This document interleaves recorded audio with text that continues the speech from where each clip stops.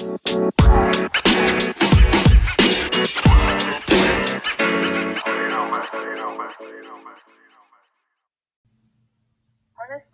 you're right.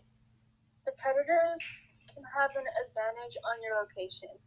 It is safer for people just to turn off their location or only share their location to other people they can trust or know in real life. It may not be safe sharing locations to some random person you met on the internet. Keep in mind that not everyone on the internet seems who they say they are. They could be a whole different person than who they claim they are. If you encounter one of these online predators, always tell an adult or any guardian you trust. Maybe even tell the police if things get too serious.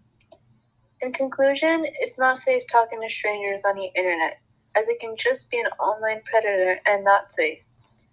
It can cause harm and dangerous actions, so it's better to just be careful and be smart.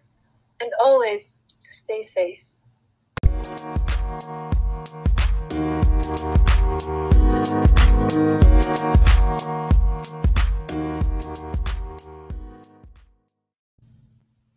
This is the ending of Predpodcasts. Thank you for listening.